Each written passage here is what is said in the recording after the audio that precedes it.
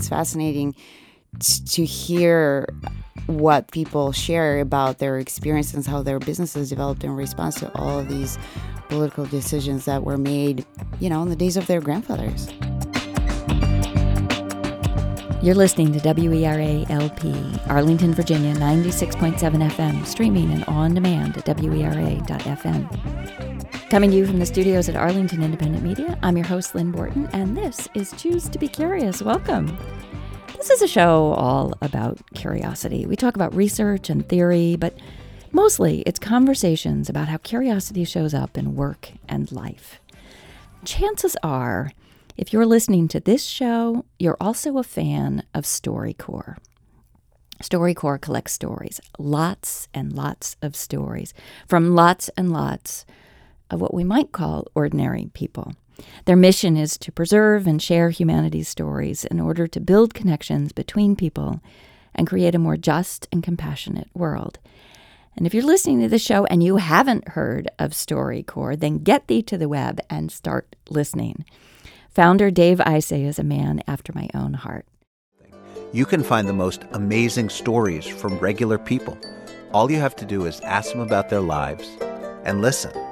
We can learn so much about the people all around us, even about the people we already know, just by taking the time to have a conversation.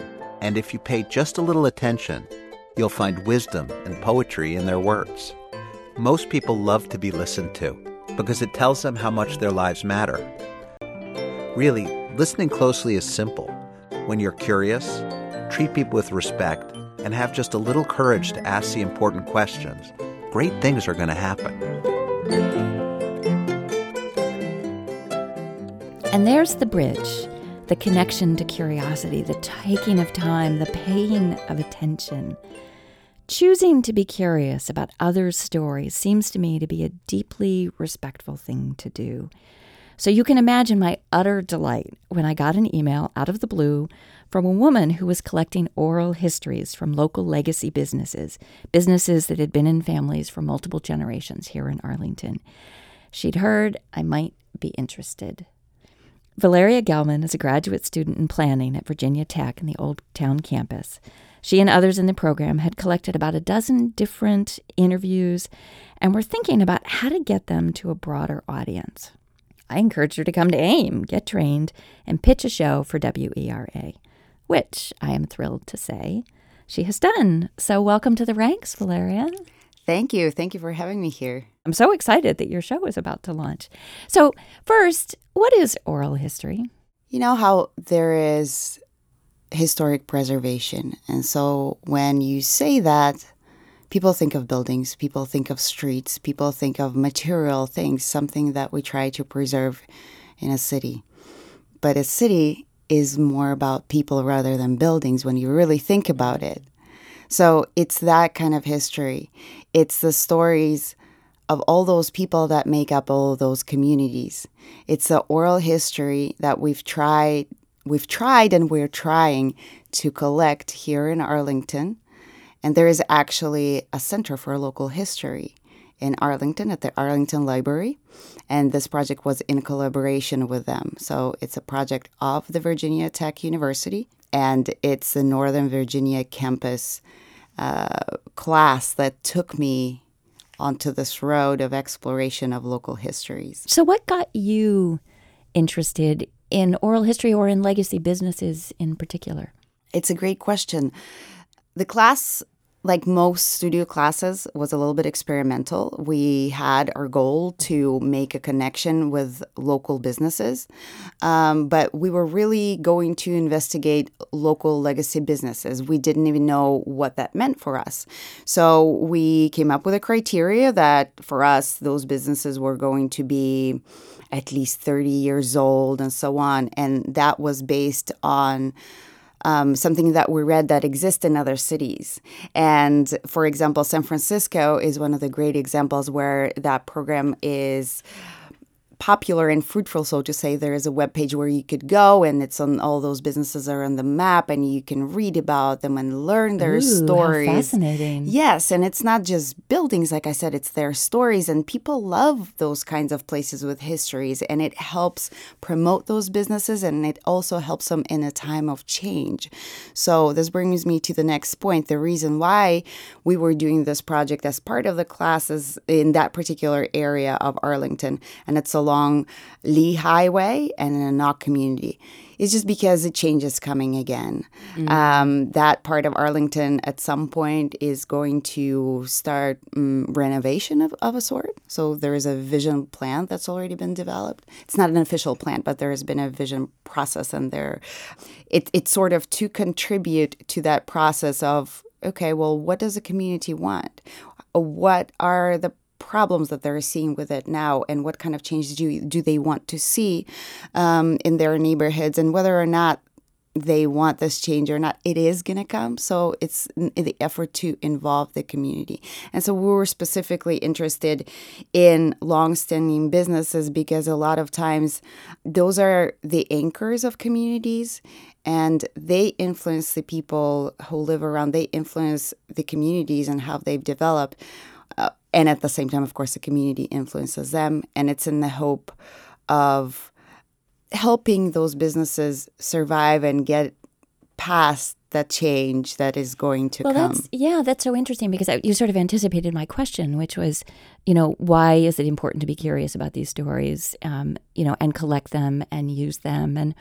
But I think this point of sort of figuring out how to help people weather the transition, to really thrive through a transition as opposed to either survive or die in a time of change. I can see its connection to the planning. That's very cool. What did you love about looking at Arlington legacy businesses?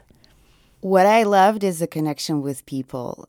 People open up about themselves and their businesses, and they're just so excited to talk to you about what they love. Sometimes they say that they hate it because they've been at their shop forever. But then one of the interviews said, sometimes you hate it, but then when I think of other people with real jobs, I think that they probably hate their jobs too. So my job's not so bad. So they don't Perspective, always a good thing. They don't even consider their job as a real job. That was really funny to me. And they're the most hardworking people of the community. Most of them have only one day off. Yeah. They're always busy. And that was one of the challenges for us as far as getting those interviews. So I'm not the person who interviewed all of the businesses. My classmates went around and collected different interviews. It's one of the challenges to actually get a person to sit down and talk to them. And a lot of times it's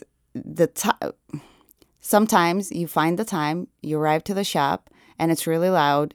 And there are lots of people, and they say, yes, I'm ready. And you tell them that we cannot record an interview with all this noise. And they say that, well, I'm busy. I can't go anywhere. So they're very busy people. Yeah. So you were incredibly generous and gave me this kind of sneak peek into some of these stories. And I wanted to play a clip from one of your upcoming shows and then have you kind of unpack it for me. So can we do that? Sure. Okay. We will begin with Friendly Cab. Our storyteller is the current owner, Daryl Collins. Back in '48, Black people couldn't be born in Arlington County. And his sister, Vicky. The whole Northern Virginia area here, from Johnson Hill to Hallfield to here, they were row houses. Daryl tells us about the days of segregation and how that reality prompted his grandfather to start the business. He also shares his thoughts on the current challenges in the transportation industry, while Vicky remembers the days of when Arlington was a place of dirt roads but tight-knit communities. Daryl and Vicky shared their stories with Pete Winslow, a master's student in urban planning at Virginia Tech University. So here's the story behind Friendly Cab. To start, I want to just talk about the history of Friendly Cab. And I know it was founded by your grandfather, is that correct? Correct. Can you tell me a little bit about his background prior to founding a cab company? What do you have to do to found a cab company back in 1947? Back in that time, it was more of a transport, not a cab company. Back in '48, Black people couldn't be born in Arlington County. So you had Arlington Hospital, all of Virginia hospitals, you have a hospital down in Alexandria and stuff. They couldn't be born there. So my grandfather, what he wanted to do was, you couldn't catch cabs neither. Actually, black people couldn't catch white cabs. So he started a transport service to transport any kind of medical transports to Howard University Hospital. And once he started that, he understood that, black people couldn't take cabs, white cabs, so that's when the cab business started. But he not only had a cab business, he had a ice house, just like a refrigerator, but you come and break the ice and you put it in the refrigerator and stuff like that. So he had an ice house. He had a lunch hall that he started. He started a hair salon that was doing the training for hair salons, and the cab business.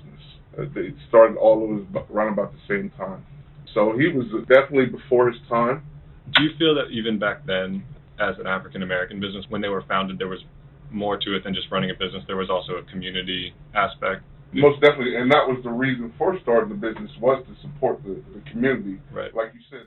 So I want to ask you to unpack that actually from two perspectives. One, in sort of the practice of oral history, kind of what's happening there, what are the rules of engagement, if you will, and then with your planning hat on, like what are you listening for? What does that tell you? What does that make you think about as we plan for change in the Knock community? So start anywhere, but.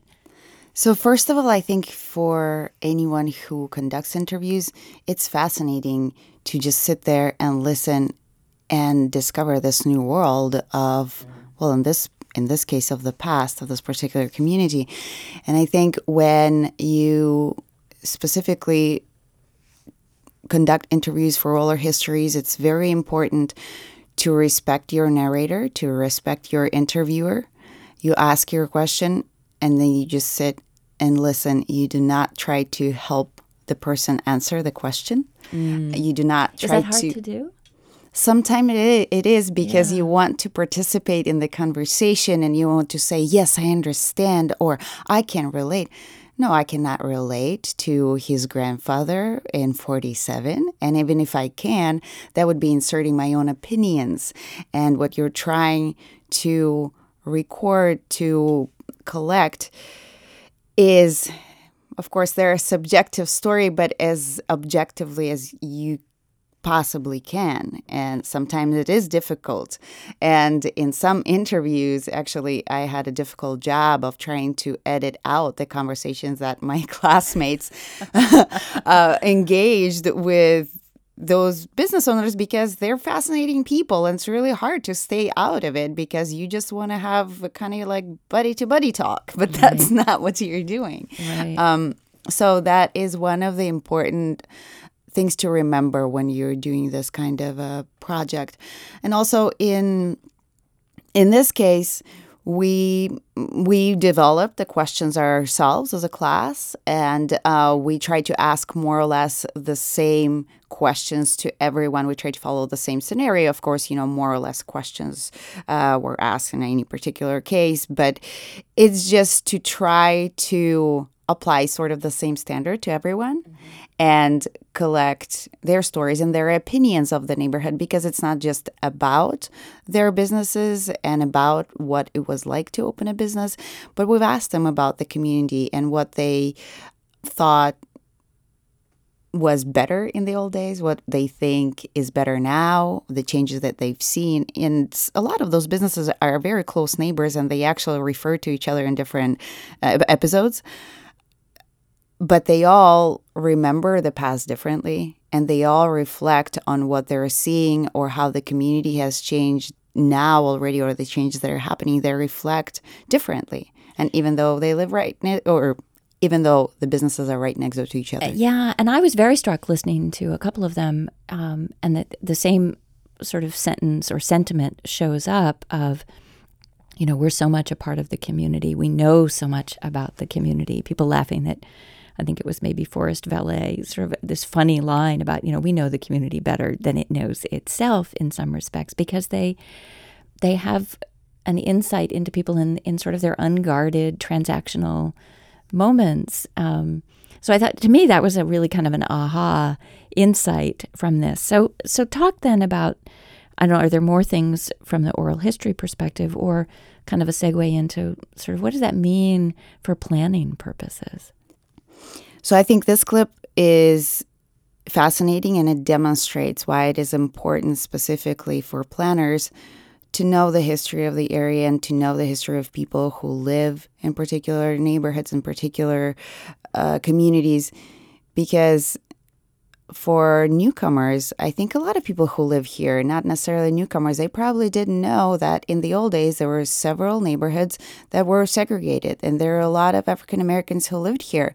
And even if you knew about it, you probably didn't know. They were probably your neighbors and you were friendly with them, but you probably didn't know that they couldn't go to your hospital. A Seattle-based writer named Christina Baldwin has a wonderful line that I think really sort of speaks to me in this about words are how we think, but stories are how we link.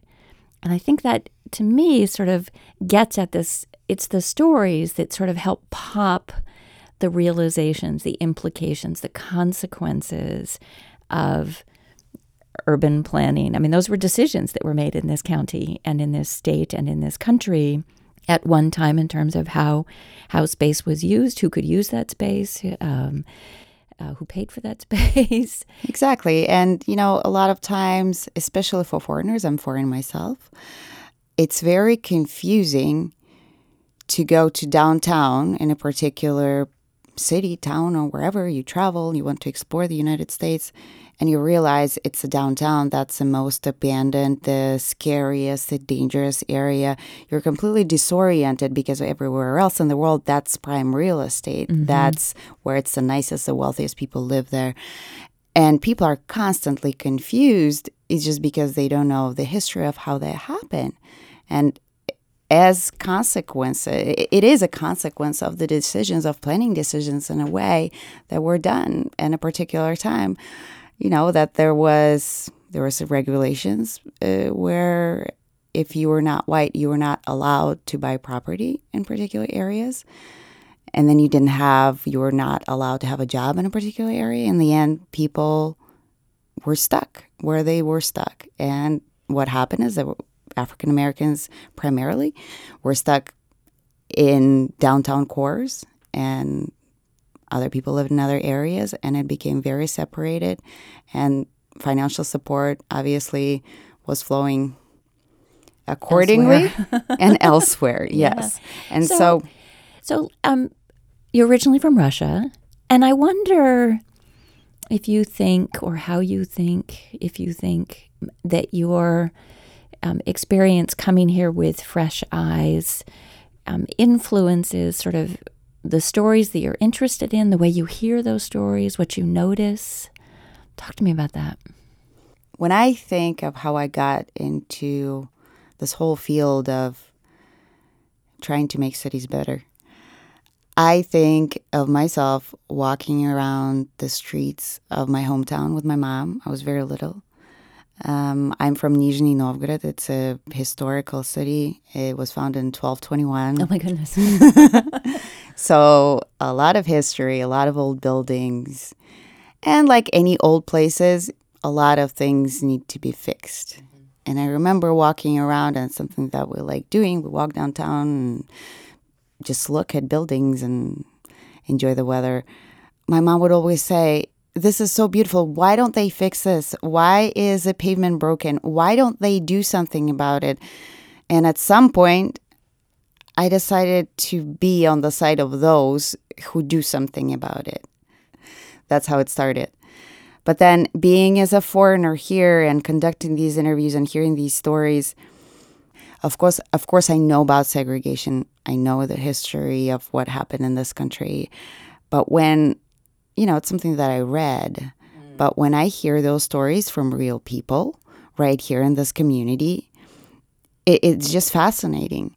It gets you goosebumps. And you realize that this happened just not that long ago. And the way that the community developed as a result of that, the result, we're still living in those consequences. Any decisions lead to consequences. And it's fascinating to hear what these people share about their experiences, how their businesses developed in response to all of these political decisions that were made, in the days of their grandfathers. It was the interview with the owners of the Lion Village Shopping Center, and they were explaining about the history of how it started. And it's one of the first shopping centers in this area that was catering to everyone, to kind of the modern way of living in a card-oriented society. Interesting. Because they were talking about the history of this shopping mall and how it started. And in the 50s, 60s, and so on, that was a hype. Everyone had a car and you drove, and that was a novelty. That was something special that this community had to offer. And when they were talking about those years, I, of course, was reflecting onto what my parents were going through in those years.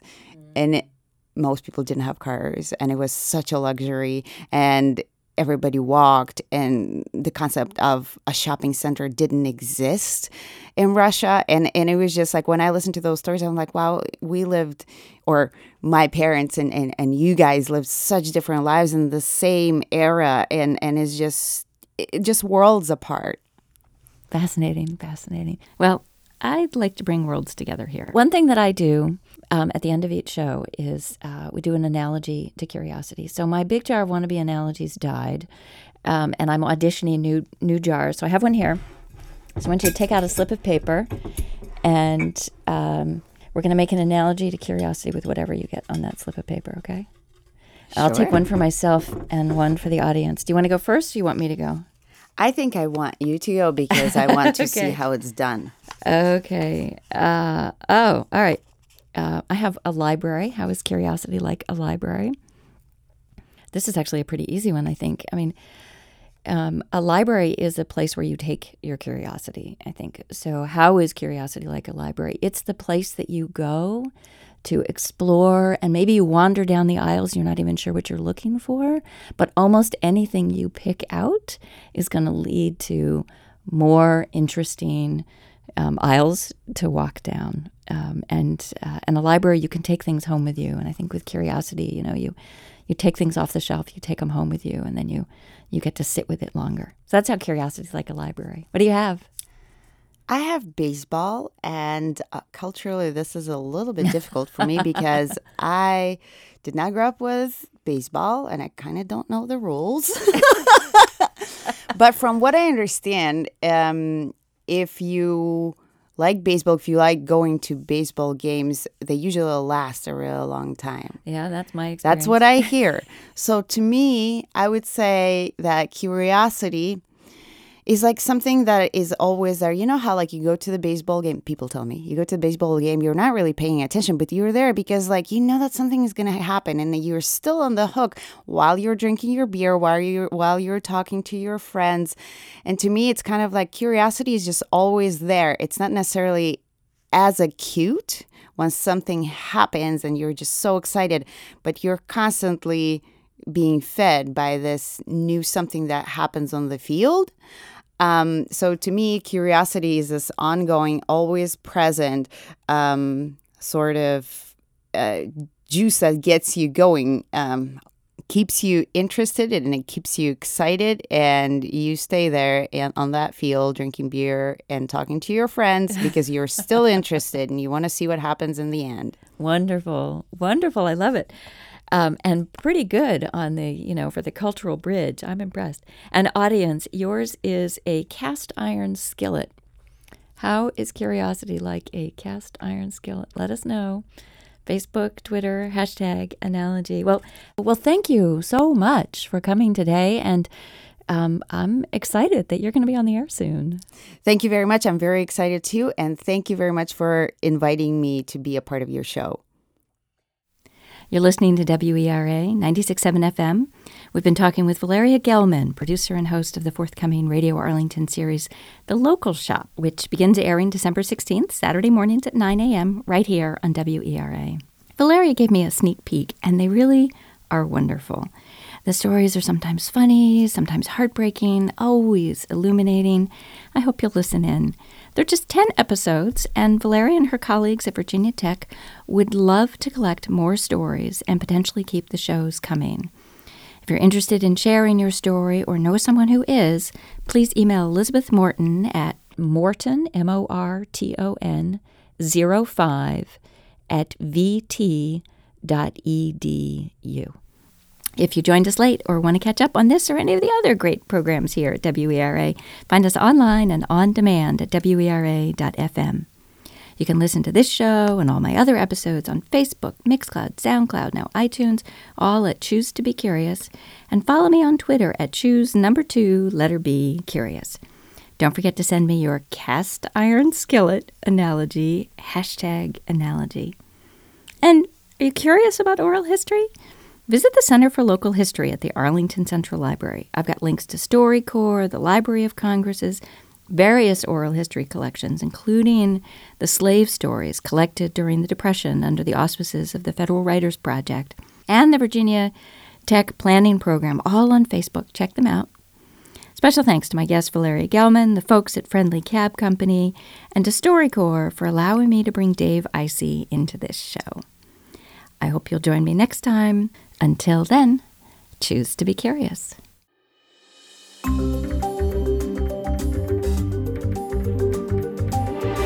Funding for Choose to Be Curious on WERA 96.7 FM is provided in part by the Center for Parents and Teens, where families are strengthened through a connection built through positive communication, mutual understanding, and realistic expectations of one another. For more information, visit www.centerforparentsandteens.com.